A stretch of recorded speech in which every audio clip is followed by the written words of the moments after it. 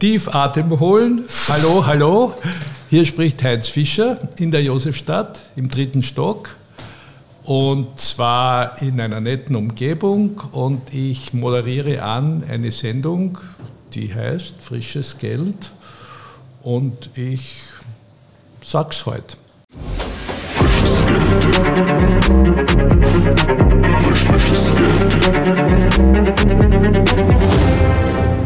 Oh mein Gott, Arash, wir sind bei Folge 20, das Finale. Heute bei uns wieder im Büro mit einem absoluten Special Guest. Ja.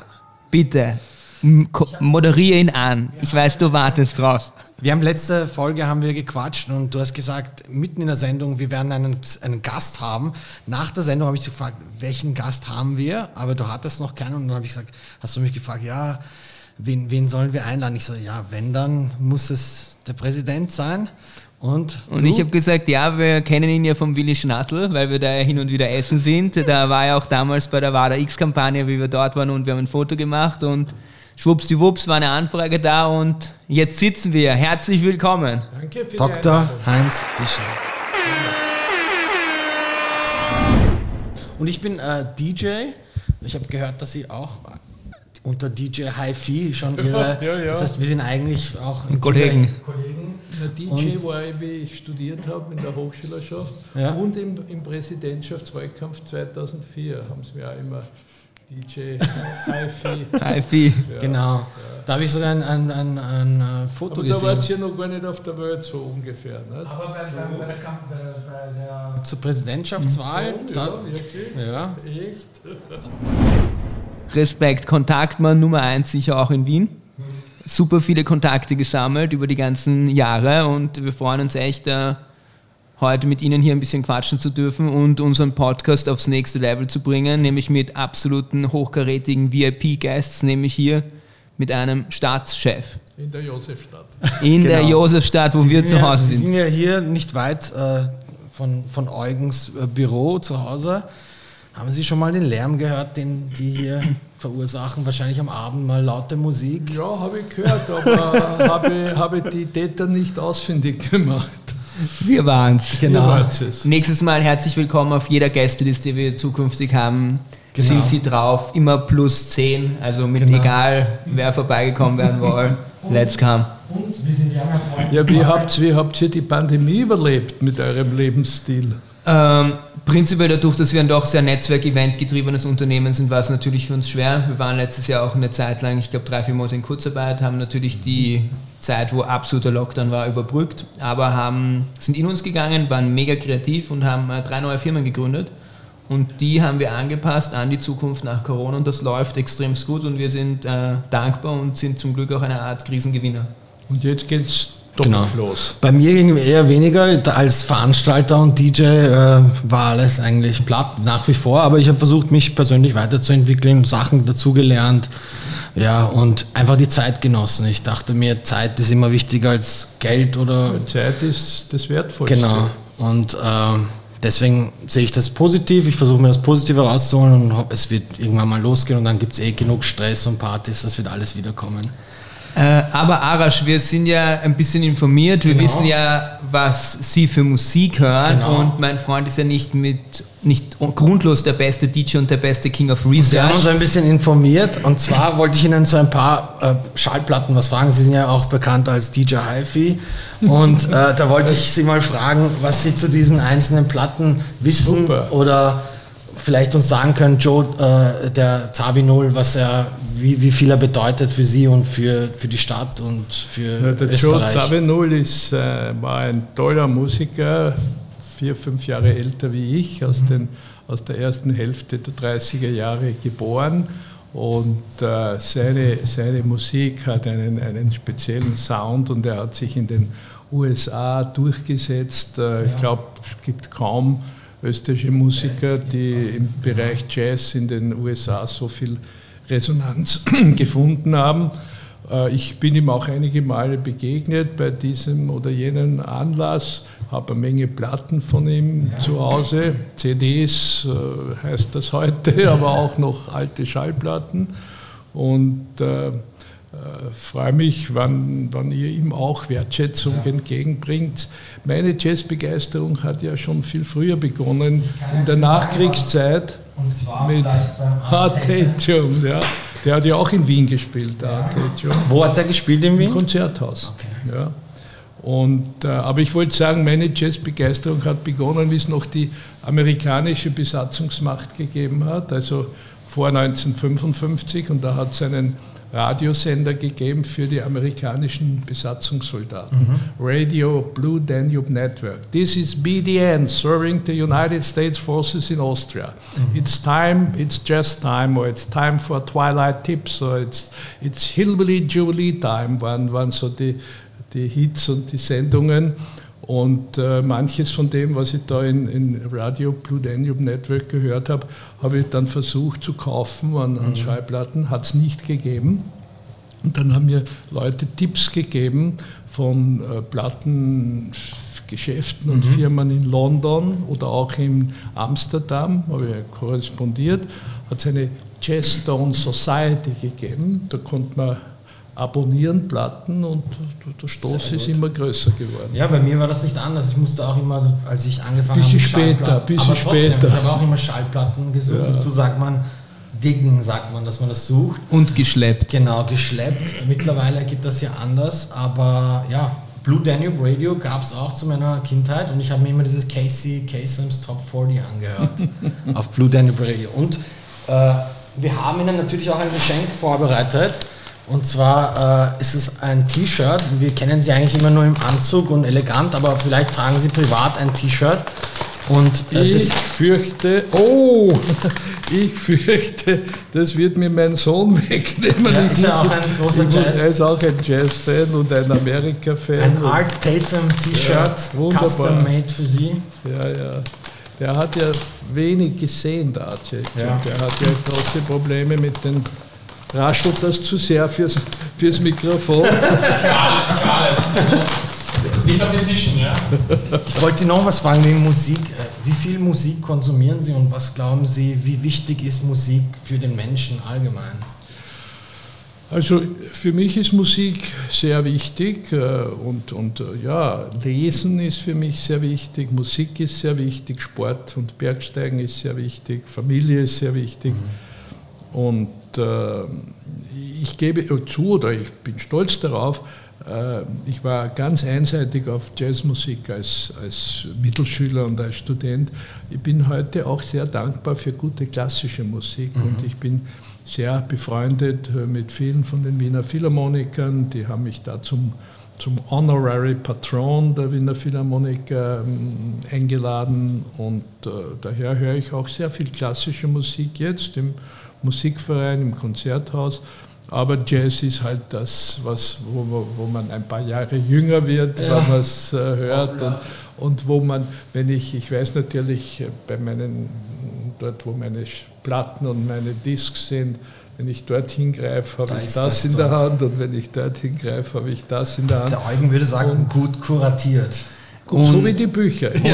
Ich habe, glaube ich, 5.500 Bücher, aber sie sind wirklich nach Fachgebieten und innerhalb der Fachgebiete nach Alphabet geordnet und manche stellen mich auf die Probe und sagen, na, wo ist der Henry Kissinger? Und da weiß ich genau, im Esszimmer im obersten Fach links. Und wo ist der Kreisky und wo ist der Julius Raab oder der Otto Leichter oder der Charles Kulik oder was es halt immer an politischer Literatur gibt. Und apropos Philharmoniker, hoffentlich findet dieses Jahr wieder das wunderschöne Sommernachtskonzert in Schönbrunn statt, was jedes Jahr wunderschön ist. Ja, das ist eingeladen, ja. Das ist auch immer ein mega schönes Event und es wäre schon mega, wenn das wieder in der Pracht wie 2019 stattfinden kann. Ja. Nein, das Schönbrunn-Konzert ist ja nicht so alte Tradition wie das Neujahrskonzert oder so, sondern das gibt es erst seit circa 18 oder 20 Jahren. An dieser Stelle Shoutout an unseren Sponsor Microsoft. Hey, ohne euch wäre wahrscheinlich die zweite Staffel lange nicht so gut mit Flow gegangen. Ihr habt uns bei jeder Aufgabenstellung mega gut unterstützt und in dem Sinne sage ich auch an alle jungen Unternehmer in Österreich, schaut bei uns auf wada.at, geht in die Rubrik Startups, informiert euch, was Microsoft wieder vorhat für neue Projekte, für neue Startups, schaut euch ihre Webinars an, wo ihr die Links dazu bei uns im Magazin findet. Und die Cloud, die Microsoft am Start hat, ist für alle jungen Unternehmer einfach das A und O und steuert ihre zukünftige Gestaltung im Punkto Weiterentwicklung ihres Unternehmens. In dem Sinne, hey, vielen Dank für den tollen Support in der zweiten Staffel. Fall. Es würde uns eine Ehre sein, wenn ihr wieder dabei seid und wir mit euch in die Zukunft rocken. Frisches Geld. Ja, hey, dann ich habe eine Frage, die interessiert mich einfach brennend. Ich bin ja sowas wie, ich arbeite in der Werbung, ich arbeite mit Startups, ich arbeite auch mit verschiedenen Organisationen zusammen und Sie sammeln ja Kontakte seit über 50 Jahren. Wie haben Sie das so über die ganzen Jahre lang perfekt organisiert? Haben Sie die Kontakte jetzt noch, Sie sind jetzt nicht mehr der Präsident, was machen Sie jetzt noch? Sind das alles noch Freunde geblieben? Trifft man sich? Gleicht man sich ab? Nützen Sie dieses Netzwerk noch? Für mich, ich bin jung, ich sammle Kontakte, ich will ja natürlich, bis ich auch 120 bin, weiter sammeln, weiter Leute miteinander connecten. Machen Sie das noch? Ist es noch im Interesse oder sind Sie richtig jetzt in Pension? Ich habe gehört, nach unserem Termin hier heute treffen Sie ein paar Historiker. Das ist ja auch was mega Interessantes. Das ladet man da Leute aus der Archäologie ein, trifft sich, besucht Ausgrabungsstätten. Was sind Sie für Geburtsjahrgang? Ich bin 89er. 89? Ja. Also wesentlich jünger als mein Sohn und meine Tochter. Nein, ich glaube schon, dass ich ein kontaktfreudiger Mensch war und bin. Kontaktmann. Und ich habe heute noch viele Kontakte zu meinen ehemaligen Schulkollegen aus dem Hitzinger Gymnasium. Ich war eine Zeit auch Klassensprecher bzw. stellvertretender Klassensprecher. Ich war in der Hochschülerschaft tätig. Ich bin gewählt worden in den sogenannten Hauptausschuss der Hochschülerschaft an der Universität Wien. Aber ich habe das nie irgendwie gezielt betrieben. Mir gedacht, jetzt muss ich Kontakte sammeln und da habe ich ein Buch und da schreibe ich alle ein und der könnte das werden und der könnte mir dort helfen. Das ist einfach natürlich und organisch gewachsen und ich habe mich interessiert für vieles, was auch andere interessiert hat. Ich bin sehr früh mit dem Peter Turini befreundet gewesen, der da ein junger Schriftsteller war, oder mit Malern, mit die ein bisschen älter wie ich waren, der Rudi Hausner oder der Brachensky und diese ganzen Maler und Bildhauer, weil es mich interessiert hat. Ich habe gute Kontakte auch im Sport gehabt, Fußball spielen. Wir haben ja geblödelt ein bisschen mit ihren Damen draußen über die Zeit, wo ich bei einem Unterliga-Club in Hitzing, ASV 13, Fußball gespielt habe. Und die Politik ist ja dann überhaupt eine Arena, wo man ununterbrochen Kontakte hat und Kontakte haben muss. Und zwar einerseits aktiv, um Projekte zu verwirklichen, andererseits passiv, weil man kontaktiert wird, weil Journalisten was wissen wollen, weil Beamte mit dem Parlament was abklären wollen, weil man Freunde im Ausland hat. Also ich kann nicht als Angabe, aber ich habe mehrere Male den Fidel Castro getroffen und mit ihm bis 3 Uhr früh diskutiert, weil er so ein Nachmensch war.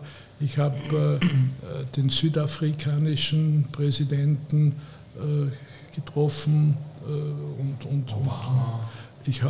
den habe ich die Hand geschüttelt bei Empfängen, aber nicht stundenlang diskutiert. Aber mit Clinton zum Beispiel habe ich wirklich... Der war oft in Wien und wir haben uns oft getroffen und Willy Brandt, Alexander Dubček. Man sagt immer, über 7 Menschen, die du Kontakte hast, kommst du zum Präsidenten der Vereinigten Staaten. Ich bin jetzt einen Schritt näher gekommen durch Sie zu allen. Also ich sage jetzt mal, so schnell geht es in der Kontaktmännerwelt, wo man Dabei muss ich sagen, zum Beispiel zum Präsidenten der Vereinigten Staaten kommt man weniger leicht als zum Präsidenten Chinas oder zum Putin oder zu zu Präsidenten in anderen Teilen der Welt. Der Präsident der USA ist puncto Sicherheit und puncto Secret Service. Da kriegt man nicht mal eine Handynummer oder so, oder? Keine Chance. Da muss man irgendeinen Assistenten anrufen. Das geht über die Botschaft. Über die Botschaft. So, ja, auch nicht, wenn man zum Beispiel Bill Clinton stundenlang mit ihm über Jazz philosophiert, kriegt man dann noch eine andere Nummer, muss man trotzdem über die Botschaft. Ich habe nicht stundenlang mit Clinton über Jazz philosophiert, aber ich habe ihn öfters getroffen und ich habe ihn dann, wie er nicht mehr Präsident war, da hat er zum Beispiel sehr oft den Live Ball besucht. Genau. Und ich habe damals dem Gary Kessler versprochen, zugesagt, vor dem Live Ball ein Abendessen in der Hofburg zu machen, zu dem der Kessler mit berühmten Persönlichkeiten gekommen ist, aus Politik, aus Kunst und so. Wirtschaft. Und da war der Clinton eben, ich würde jetzt schätzen, 4, 5, 6 Mal dabei und dann sitzt man halt bei einem Abendessen und da kann man schon manches besprechen. Ja. Tauscht man WhatsApp. Würden Sie sagen, es ist ein wichtiger Punkt, dass man ein guter Menschenkenner ist?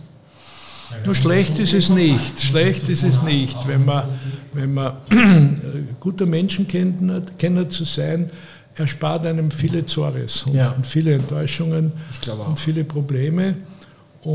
Aber ich habe geglaubt, Sie werden nicht das Wort Kenner noch dazufügen, auch ein guter Mensch in dem Sinn zu sein, dass man ein gewisses Maß an Hilfsbereitschaft hat oder auf die Sorgen von jemandem eingehen. Man darf ja nicht glauben, in der Politik, das sind lauter Menschen aus Stahl und Granit, denen nichts etwas anhaben kann. Die sind auch sensibel, Menschen.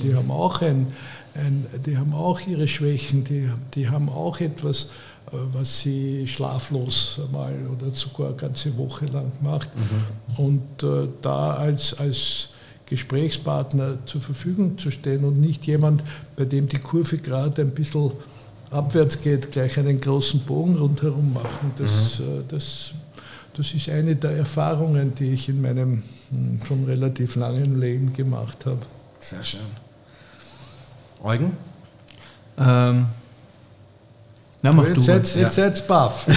Also, das hat mein Kontaktmänner Next Level Game wieder so abgestellt. Wir haben ja auch geredet, wir sind ja jetzt im Büro, im WADA-Office in der Josefstadt. Und genau das Gleiche gerade. Und Herr Dr. Heinz Fischer hat uns vorhin gesagt, dass er schon seit 30 Jahren hier... 50? Hör doch zu, Mann. Der hört nicht zu. Das sind diese ganzen Nachtnebenstunden. Oder er kann nicht rechnen. Ja, wie soll sich das ausgehen? Der ist gar nicht so alt geschätzt, deswegen. Also die Kalkulation war ein bisschen Jetzt kratzt er die Kurve. Nein, auf jeden Fall 50 Jahre hier im 8. Bezirk und man muss ja dazu hören, der Präsident bekommt ja eigentlich eine eigene Crib gestellt in der Amtszeit. Sie sind hier geblieben. Ja, das ist mein Statement. Ja, es hat die berühmte... Nein, es gibt einen, der das gemacht hat, nicht der Renner, nicht der Körner, nicht der Kirchschläger, nicht der Waldheim, nicht der Glästil, aber der Scherf. Der Scherf war auch auf der Josefstadt, aus der Skoda-Gasse. Und der ist auch nicht in die Präsidentenvilla übersiedelt, sondern ist in seiner Wohnung geblieben. Und meine Frau, die erstens eine wirklich bewundernswerte Frau ist, Props an die Wife ist wichtig und sehr klug ist, die hat gesagt, schau Heinz, wir leben in einer Republik, deine Zeit als Bundespräsident geht eines Tages zu Ende, willst du dann aus der Villa wieder ausziehen und eine Wohnung suchen müssen oder willst du die Wohnung behalten, aber woanders wohnen? Also mit einem Wort, wir haben gesagt, wir bleiben in der Josefstädter Straße und wir haben es nie bereut. Und der 8. Juli, Ich habe eine Vermutung zu dem, dass Sie nicht die Platten und die Bücher nochmal sortieren wollten. Das hat dazu beigetragen. Was würden Sie jungen Menschen gerade so ein bisschen mitgeben? Wir kommen gerade alle aus einer Krise raus, die jungen Leute sind ziemlich energielos. Man muss ja ganz ehrlich sagen, diese ganze Krise hat sehr viel Energie gefressen. Also für mich, ich muss auch gerade sagen, meine Freundin hat mir sehr viel Kraft gegeben, meine Familie hat mir sehr viel Kraft gegeben, mein Team hat mir Kraft gegeben. Aber für Leute, die jetzt nicht so Motivatoren um sich herum haben, wie gehen Sie damit um? Was würden Sie denen mitgeben? Also Sie waren ja auch in der Amtszeit, braucht man auch jeden Tag irgendwie einen Antrieb. Bei Ihnen war es wahrscheinlich auch Ihr Umfeld, Ihre Frau, Familie. Also da haben Sie völlig recht. Ich glaube, es wäre alles anders und weniger gut gegangen, wenn ich nicht wirklich mich mit meiner Frau als Team gefühlt hätte. Und wir haben uns wirklich gut ergänzt und ich will da keine Werbung machen, aber da habe ich Glück gehabt und habe immer noch Glück. Und ein stabiles Umfeld ist sicher, was auch jeder Experte sagt. Ich bin kein Psychologe oder Psychiater, aber ich stelle mir vor, dass jeder sagt, wenn du ein stabiles Umfeld hast und wenn du verlässliche, freundschaftliche und auf Augenhöhe organisierte Beziehungen und Freundschaften hast, dann hilft das sehr. Und das Zweite, was ich sagen kann, ich glaube, was junge Menschen auch hören sollen, sie müssen es selber entscheiden, ist das Lernen und sich weiterbilden und wenn es geht, studieren, aber auch wenn man nicht studiert, jedenfalls sich in seinem Fach wirklich umzuschauen und Informationen zu sammeln, das hilft einem sehr. Das stabilisiert einen, das hilft einem beruflich. Die gute österreichische alte Arbeiterbewegung hat gesagt, Wissen ist Macht. Das sind nur 3 Worte, aber da steckt schon Klugheit drinnen. Wenn jemand es schafft und wenn er die Gelegenheit hat, sich also Wissen zu schaffen und den Dingen auf den Grund zu gehen und zu lesen, das ist eine kluge Investition. Das wäre meine Erfahrung. Ja, ich habe im Unternehmen so einen Mitarbeiter, der hat sich auch einen Skill beigebracht, womit wir in der Firma eine eigene Unit aufgebaut haben. Das ist auch einfach schön. Der Typ hat sich jetzt auch hier in dem Unternehmen so ein bisschen so erkämpft, dass er nur eine 4-Tage-Woche hat, dass er sich weiterentwickeln kann und da seine Talente vorantreiben kann. Also es ist auch cool, wenn junge Leute das auch am Arbeitsplatz spüren lassen, hey, ich will mich da verbessern und habe einen Mehrwert fürs Unternehmen und gib mir die Zeit, Mann. Also extremst smart, wenn man da so früh in jungen Jahren schon diesen Twist hat in seinem Leben, zu wissen, hey, es ist nicht nur eine Richtung, es ist eine Mischung aus allem, was dann ins Allgemeinbild einzahlt. Ja, und was ich gemeint habe, hat ja nicht nur einen materiellen Mehrwert, sondern es hat auch einen Mehrwert in Bezug auf die Selbstsicherheit und das Selbstgefühl und auch man kann auch Freude am Wissen haben. Ich bin ins Gymnasium gegangen und habe ab der 5. Klasse Griechisch gelernt. Und das war manchmal ziemlich schwierig. Griechisch ist eine sehr schwierige Sprache. Es gibt nicht nur aktiv und passiv, sondern noch den Aorist. Es gibt nicht nur 4 Fälle, sondern es gibt 6 Fälle. Es gibt enorm viel irregulare Verben. Ich laufe heißt Trecho, ich werde laufen, Dramumeka, ich bin gelaufen, Deptreka oder so habe ich es vergessen. Aber schauen, Horao, ich schaue, ich werde schauen, Opsomai, ich schaute Eidon. Also das ist nicht leicht, aber ich bin heute froh, dass ich es gelernt habe und das macht mir Spaß und ich habe auch meine Kinder, beide und meine Enkeltochter gehen ins humanistische Gymnasium, weil ich immer Reklam gemacht habe. Ja, ich finde, Sprachen sind sehr wichtig. Ich finde auch Reisen ist wichtig. Also ich finde, dass Reisen zum Beispiel Menschen prägen können und einfach, dass man offener denken kann, auch was viele Faktoren betrifft, zum Beispiel Rassismus und solche Sachen. Und ich finde, dass wenn man so international denkt und viel reist und dieses Privileg hat, dass das einen Menschen wirklich weiterbringen kann im Leben. Stimme ich voll zu. Und ich freue mich auf jeden Fall, wenn es wieder losgeht und wir reisen können. Ja. Und ich wollte euch fragen, was ist so in eurem Kopf, was ist die erste Destination, wenn man wieder normal reisen kann? Dubai. Spaß. Welchen Ort vermissen Sie am meisten? Wissen Sie, dass ich als Bundespräsident in den 12 Jahren habe ich 171 Auslandsbesuche gemacht. Wahnsinn. Und ich war vom fernen Osten, Pass, Japan, China, Vietnam, in vielen asiatischen Ländern. Ich war in afrikanischen Ländern, in Mali, in Äthiopien, natürlich in Ägypten und so weiter. Ich war in Brasilien, Argentinien, Peru, Bolivien und anderen Staaten und in Europa sowieso. Und also ich war 10-mal in China in meinem Leben, Ja. zuletzt vor 1,5 Jahren auch in Tibet. Und allein China ist ja ein Globus, oder China ist unglaublich groß und vielfältig. Jetzt würde ich wahrscheinlich als nächstes im Sommer oder im Spätsommer mit meinen Kindern und Enkelkindern in die Toskana fahren. Sehr schön. Wir haben dort ein Platzl entdeckt vor 12 Jahren und sind dort jedes Jahr regelmäßig hingefahren. Wenn wir nach Haus gekommen sind mit den Kindern, wie sie 4, 5, 6 Jahren, wenn wir vom Bahnhof in die Wohnung gekommen sind, hat die Anna gesagt, und Heinz, wann fahren wir endlich wieder in die Toskana, in die Adlertherme? Das hat ihnen so getaugt und das ist jetzt ausgefallen.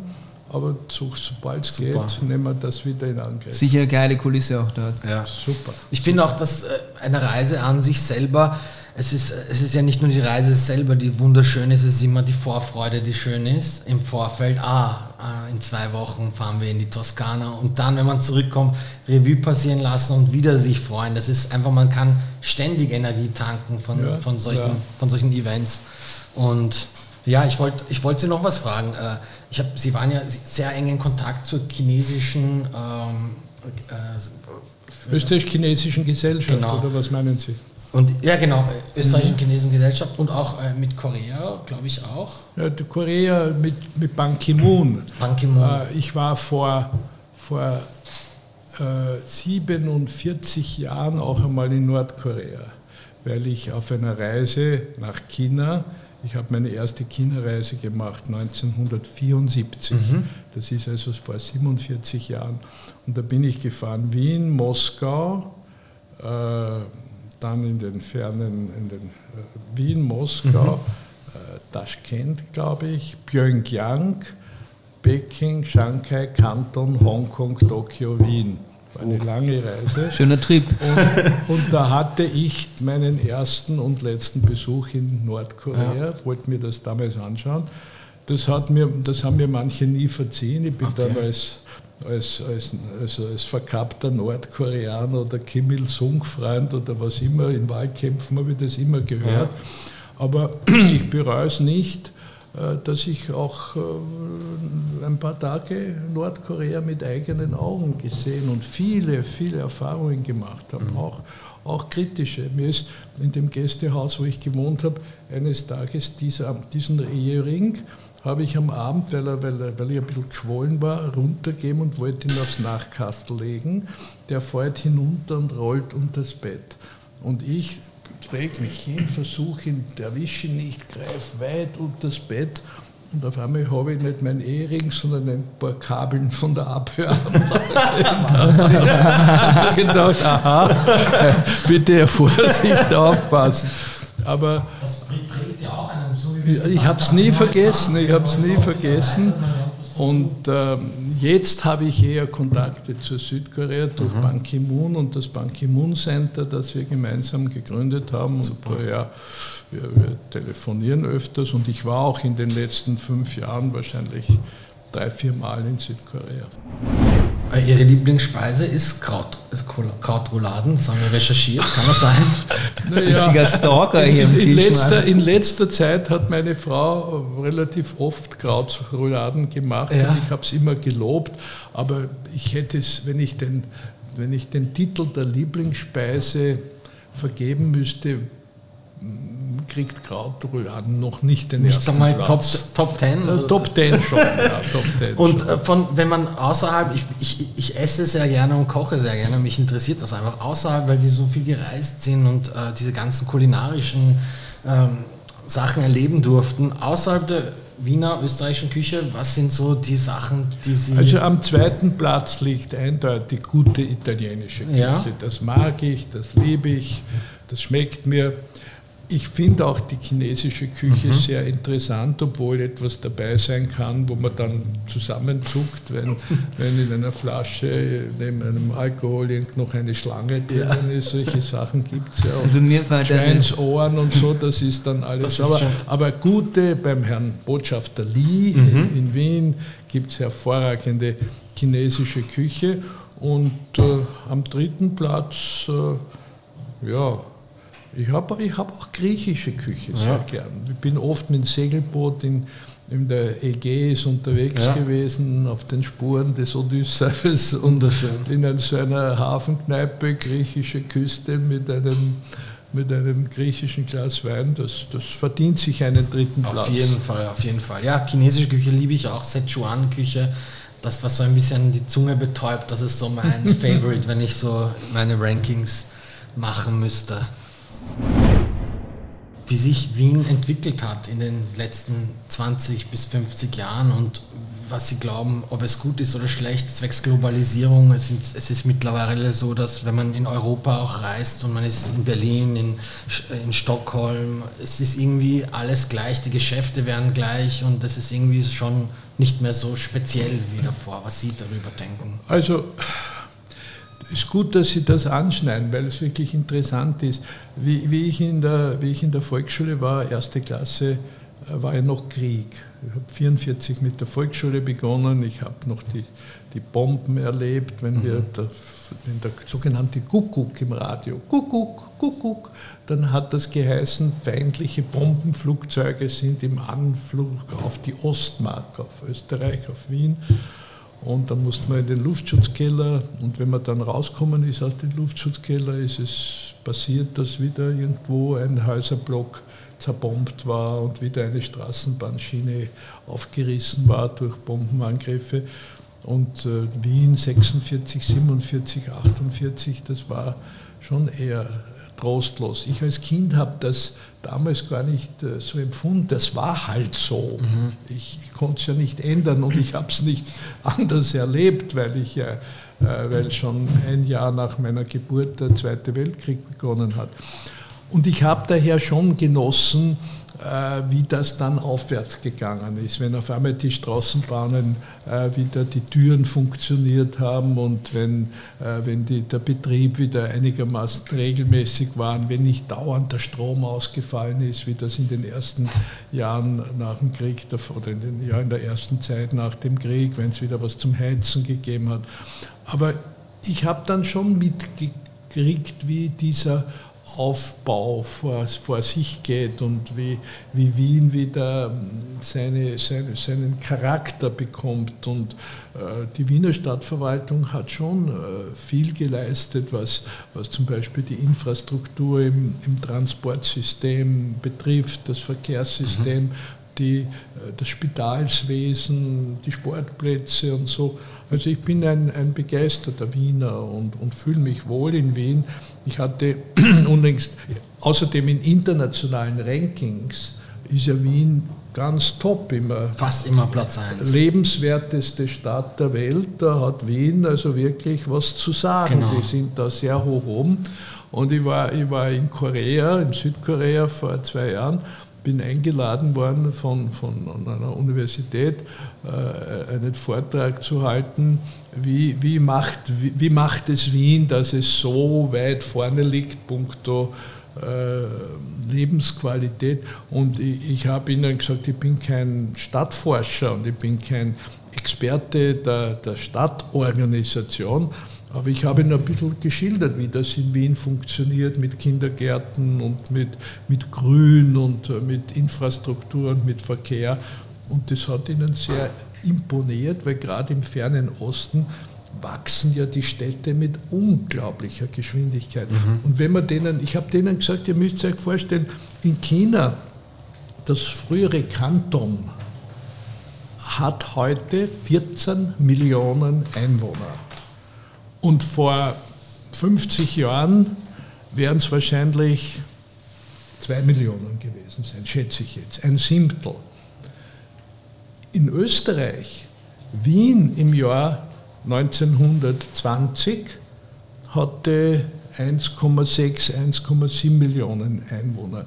Wien im Jahr 2020 hat halt 1,8 oder 1,9 Millionen. Das heißt, Wien hat in 100 Jahren seine Einwohnerzahl im Wesentlichen ziemlich stabil gehalten oder halt um 10% mehr als vor 100 Jahren.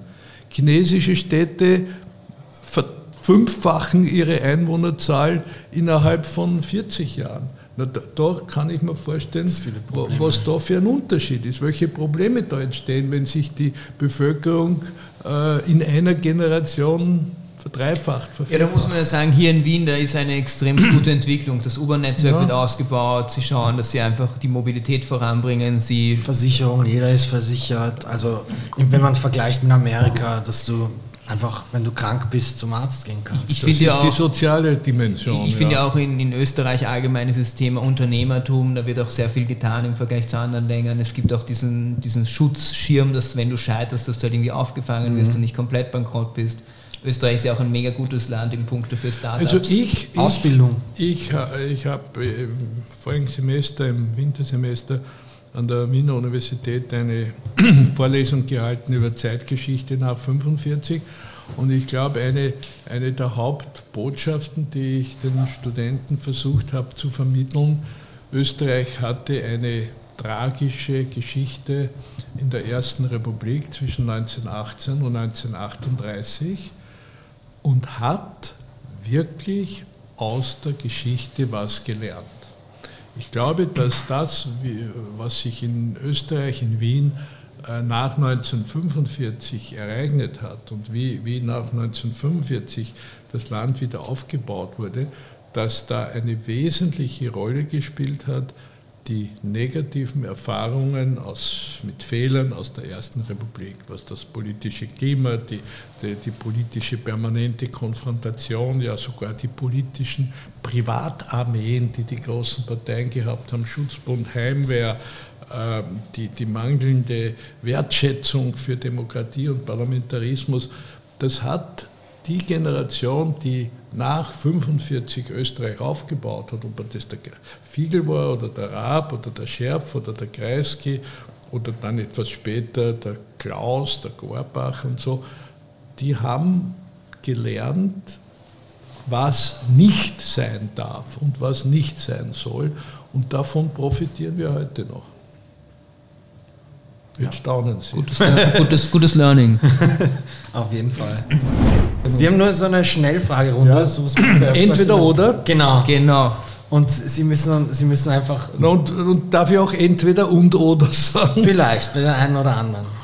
Und wir fangen mal locker an mit Hitzing oder Josefstadt?